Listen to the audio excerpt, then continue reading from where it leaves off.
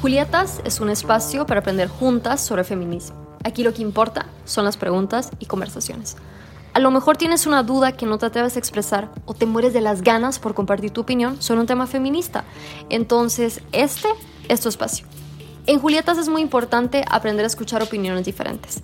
Ya no es autorizarnos entre nosotras si tenemos opiniones contrarias. Mi nombre es Gaby Samayoa y yo soy quien intermedia este espacio. Que lo disfruten.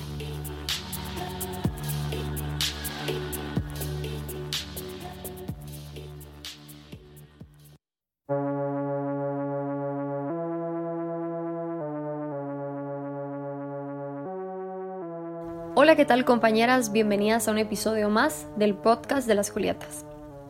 En este episodio les traigo una invitada especial. Ella es Sonia Acabal, integrante de la red de la No Violencia Contra las Mujeres. Conocí a Sonia a través de la Coordinadora25N, que este año hizo una convocatoria para que mujeres feministas se sumaran a la organización de actividades para conmemorar el Día de la No Violencia Contra la Mujer. Programaron actividades durante 4 días y una de ellas es la vigilia, que se hace un día antes del 25N. El propósito es conmemorar la memoria de las niñas y mujeres asesinadas violentamente en el país. Para entonces se habían registrado 444 muertes violentas de mujeres.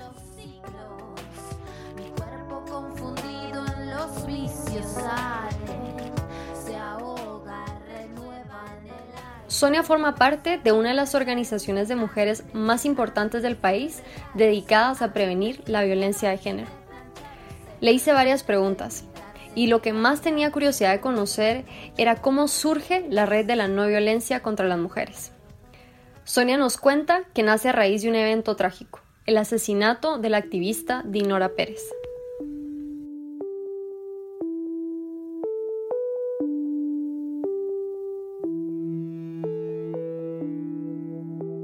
Antes de entrar a la entrevista, me gustaría comenzar hablando un poco de Dinora. Considero que el papel que juegan las y los defensores de derechos humanos es fundamental para la construcción de democracia en el país.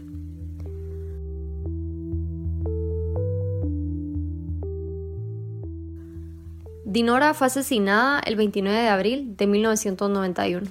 Fue dirigente estudiantil en la Universidad de San Carlos, directora del Instituto María Chinchilla e integrante de la Fundación de Proyectos de Áreas Rurales para Guatemala. Dinora es asesinada en el contexto del conflicto armado, donde había mucha inestabilidad política, confrontación de sectores económicos, el ascenso de los fundamentalismos religiosos y el autoritarismo. El informe de la policía buscaba atribuir el asesinato de Dinora a un crimen común, pero de acuerdo a un informe de la Embajada de Estados Unidos, describe que el asesinato de Dinora fue un crimen de naturaleza política.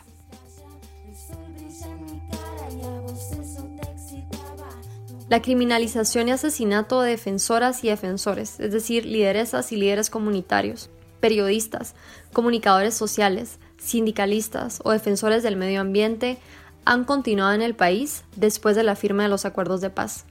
Según la unidad de defensores, solo entre los meses de enero y septiembre de este año se cometieron 844 agresiones, 14 personas fueron asesinadas y se produjeron 22 intentos de asesinato.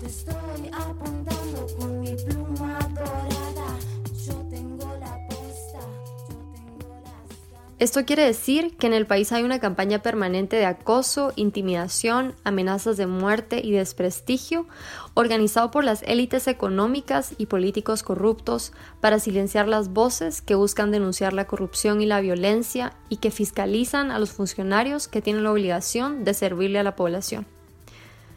Con Yamatei estamos frente a un gobierno autoritario. Y por eso necesitamos organizarnos y unirnos, porque en la medida que el clima político se siga deteriorando, nuestros derechos y libertades están en juego. Ellos, los de arriba, han sido capaces de superar, aunque sea públicamente, divisiones y contradicciones para seguir adelante con sus planes de enriquecimiento ilícito, de control poblacional y de silenciar las voces de protesta. ¿Y nosotros?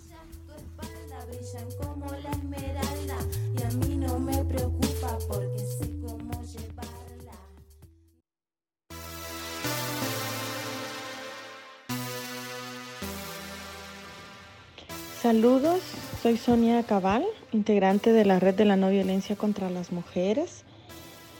Y bueno, comentar que el trabajo que venimos realizando como red a nivel nacional lo realizamos desde 1991 debido a la muerte violenta provocada a nuestra compañera Dinora Pérez, pues ese 29 de abril de 1991 decidimos conformarnos como red en donde varias organizaciones, pues en aquellos años que existíamos, decidimos tomar como lucha la erradicación de la violencia contra las mujeres porque sabíamos que era una situación que nos afectaba a todas las mujeres y en aquellos años pues no había una expresión como la de la red de la no violencia y pues decidimos reunirnos y hasta el día de hoy pues seguimos vigentes y trabajando en diversas acciones a nivel nacional e internacional, principalmente acciones de incidencia política para hacer una transformación a este sistema y a la sociedad en su conjunto de cómo se ve, cómo se aborda la problemática de la violencia contra las mujeres en sus diversas formas y manifestaciones.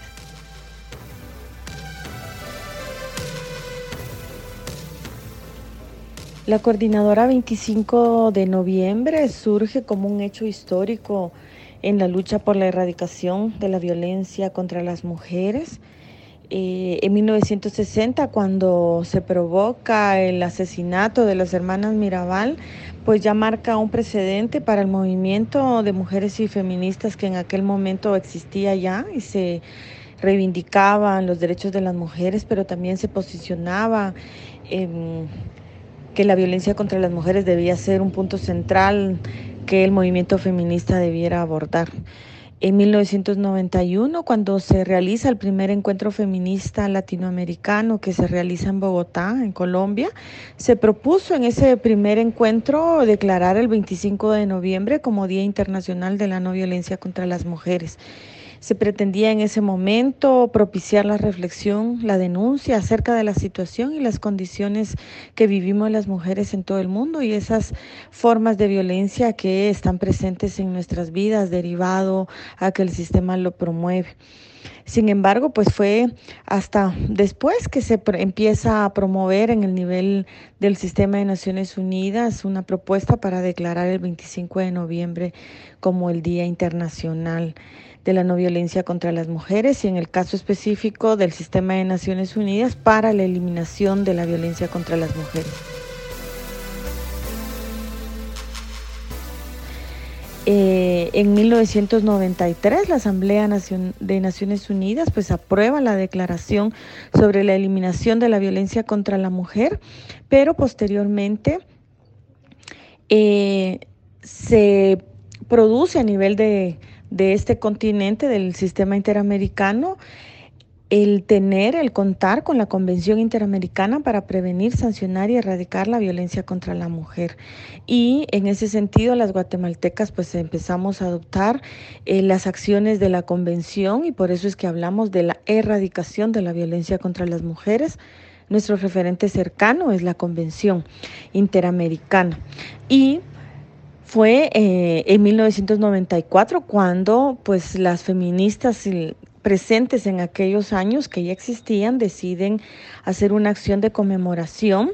Las primeras organizaciones que demandaron esa organización es por ejemplo, Grupo Guatemalteco de Mujeres, la Organización de Mujeres Tierra Viva, la Coordinadora Nacional de Viudas de Guatemala, CONAVIGUA, Grufe Promefan, UITA Festras, Confitag, y ahí se fueron sumando otras expresiones que tenían ya presencia en Guatemala, pero ellas fueron las primeras que se suman para poder hacer esta acción y conformar la coordinadora de 25 de noviembre desde ese año.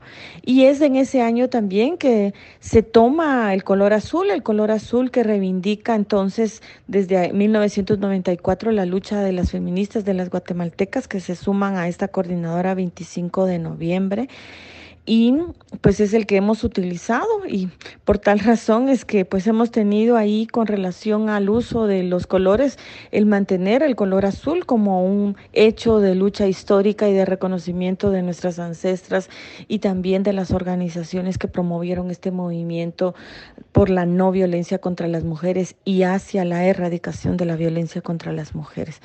Así que desde esos años pues nos hemos reunido, hemos tomado las calles, nos hemos aglutinado con otras expresiones para poder posicionar la existencia de este problema, y de la misma cuenta pues se han hecho diversas acciones, dentro de las cuales, por ejemplo, el realizar festivales conmemorativos para celebrar, para conmemorar las que estamos vivas, celebrar que estamos vivas y tener acceso a la cultura, al arte, a la música, al poder hablar y a expresarnos.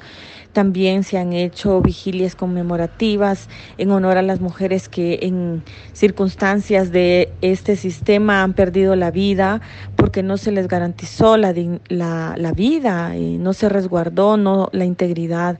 Y en este sentido, pues se hacen estas acciones. Las vigilias todos los 24 de noviembre se han realizado en la Plaza Central, principalmente ahora la Plaza de las Niñas, y también se han hecho en otros lugares, en otros espacios públicos. Cuando el espacio de la plaza también fue negado, también se buscó otros espacios alternativos.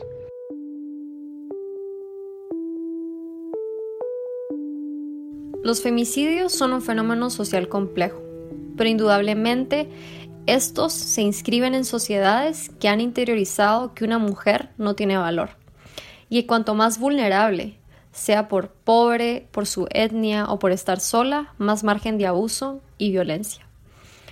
Antes del asesinato, se pueden rastrear palabras agresivas, gestos violentos, miradas controladoras, abusos físicos o psíquicos, ninguneo, explotación laboral y anulación de la persona. Ante el clima que estamos viviendo por la pandemia y la crisis política, le pregunté a Sonia cómo observa la situación de los femicidios en el país.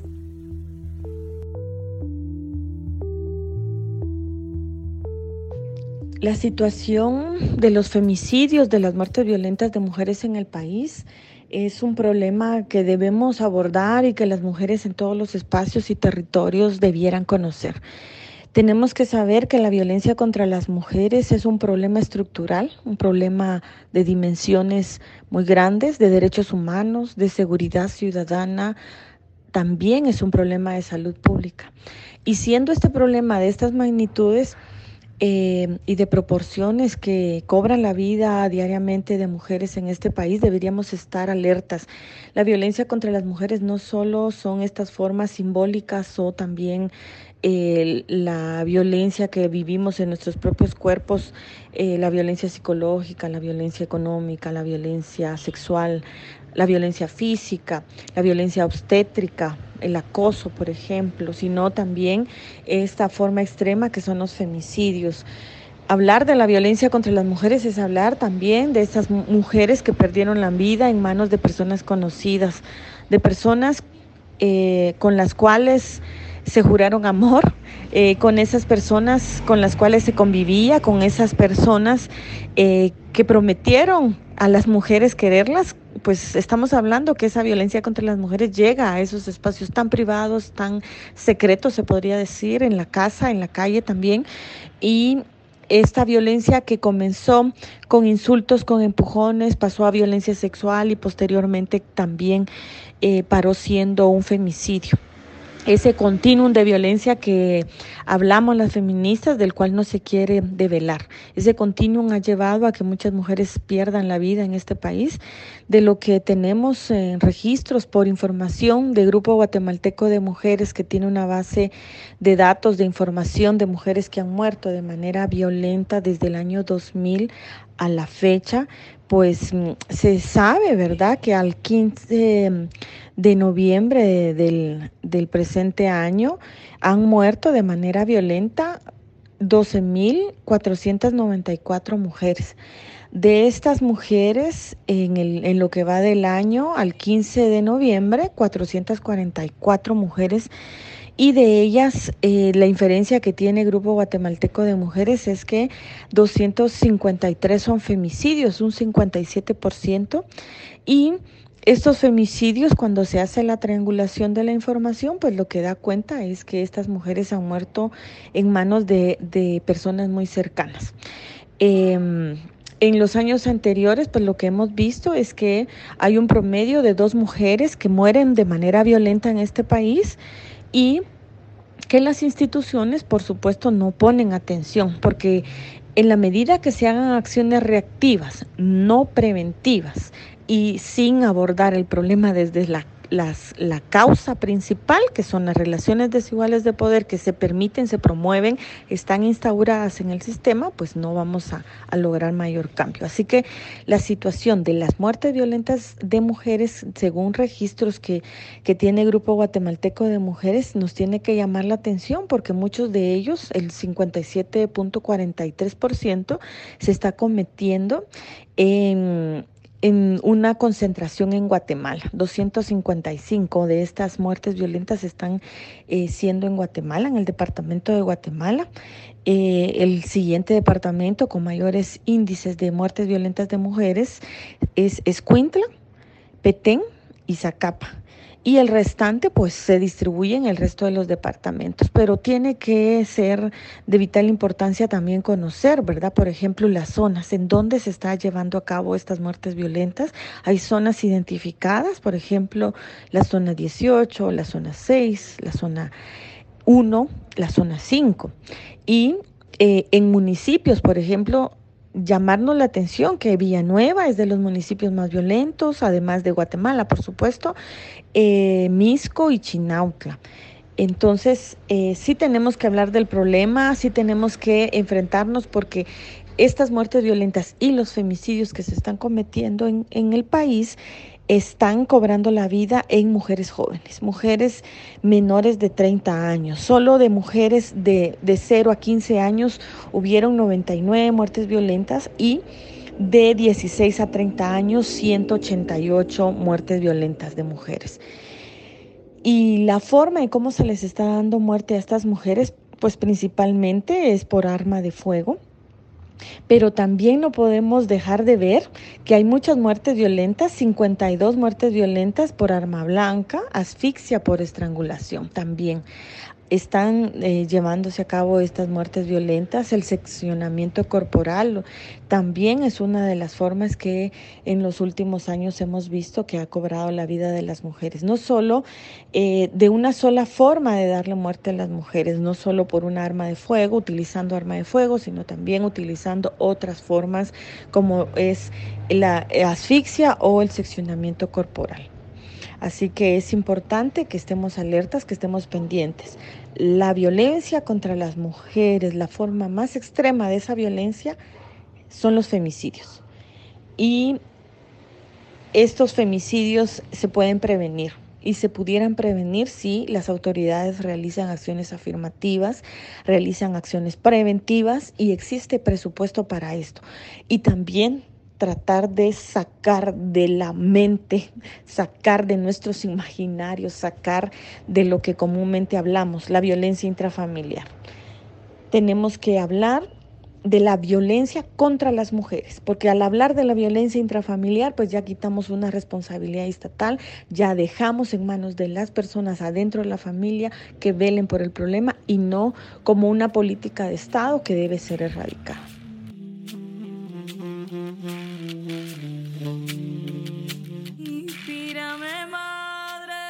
Como mujeres cada vez estamos más indignadas, y esto provoca un deseo de organizarnos y cambiar las cosas.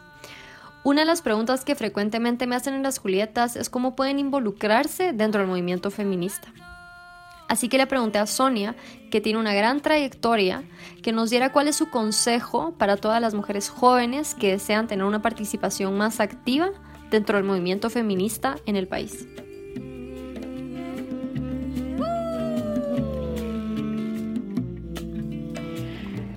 Creo que las mujeres jóvenes que ahora están pues vinculándose, involucrándose en estos procesos.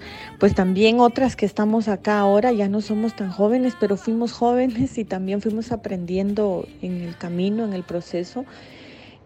Hace algunos años estuvimos haciendo estas reflexiones y creo yo que cómo nos podemos involucrar conociéndonos entre nosotras. Hoy, las que son jóvenes y las que fuimos jóvenes en nuestro tiempo, lo que hicimos fue intercambiar, conocer lo que se había avanzado, cómo es que las mujeres hoy, las feministas, llegamos a un punto en donde tenemos un reconocimiento de derechos, un ejercicio de nuestros derechos, ya una garantía, posiblemente no la tenemos tal cual, pero sí tenemos la información de los derechos que podemos ejercer. Y cuando llegamos nosotras, cuando éramos jóvenes, lo que tuvimos que hacer es encontrarnos con las que ya no en ese momento no eran jóvenes, pero tenían un recorrido histórico y escuchar esas voces de estas mujeres ancestras, de estas feministas, encontrarle sentido del por qué hoy estamos así, yo creo que es parte importante y fundamental. Conocer por qué hoy estamos así es recordar la historia. No podemos obviar la historia, no podemos hoy llegar a decir no me parece, no me gusta, lo deshago, lo quito, sin recordar por qué hoy estamos así. Tenemos que encontrarnos, reencontrarnos, contarnos las historias. Primero para no cometer los mismos errores que posiblemente ya cometimos nosotras y que ya para qué, ya tenemos una experiencia, un camino pues dado y podemos compartir. Lo otro es que podemos intercambiar, por qué llegamos a este punto, por qué tenemos esta ley, por qué tenemos este mecanismo, por qué tenemos este instrumento, por qué llegamos a saltar al Estado de esta manera. Es contar esa historia. Algunas cosas las queríamos de otra forma, pero lo que logramos fue esto y entonces a partir de esta historia construir nuevas historias. Yo creo que es importante que nos hablemos, que dialoguemos, que transformemos juntas, no que hoy vengamos a querer destruir lo que ya costó 40 años antes que yo llegara, pues vinieron otras.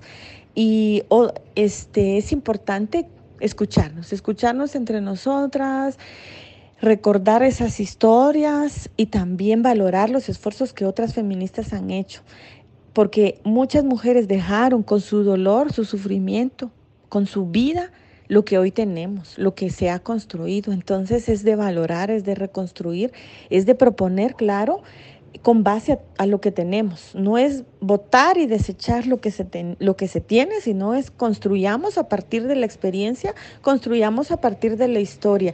Las feministas, si algo tenemos es que reconocemos a nuestras ancestras y en ese reconocimiento de nuestras ancestras también es reconocer esas historias de esas ancestras y por qué estamos hoy como estamos.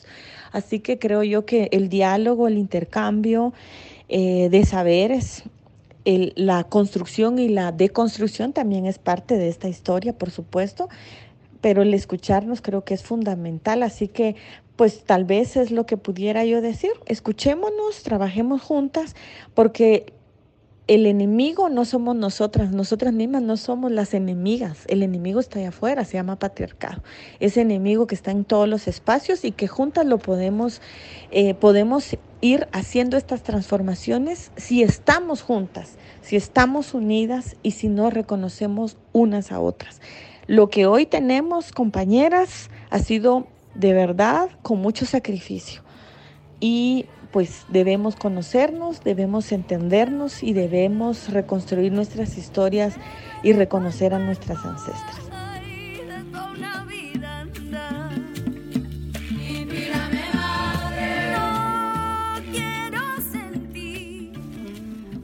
Hasta aquí llegó este episodio en Las Julietas. Si deseas conocer más sobre el proyecto, puedes visitar la página web lasjulietas.com.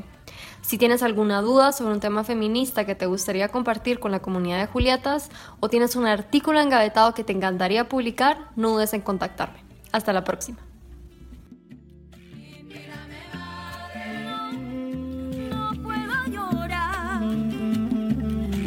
Busco refugio, pa' mi soledad.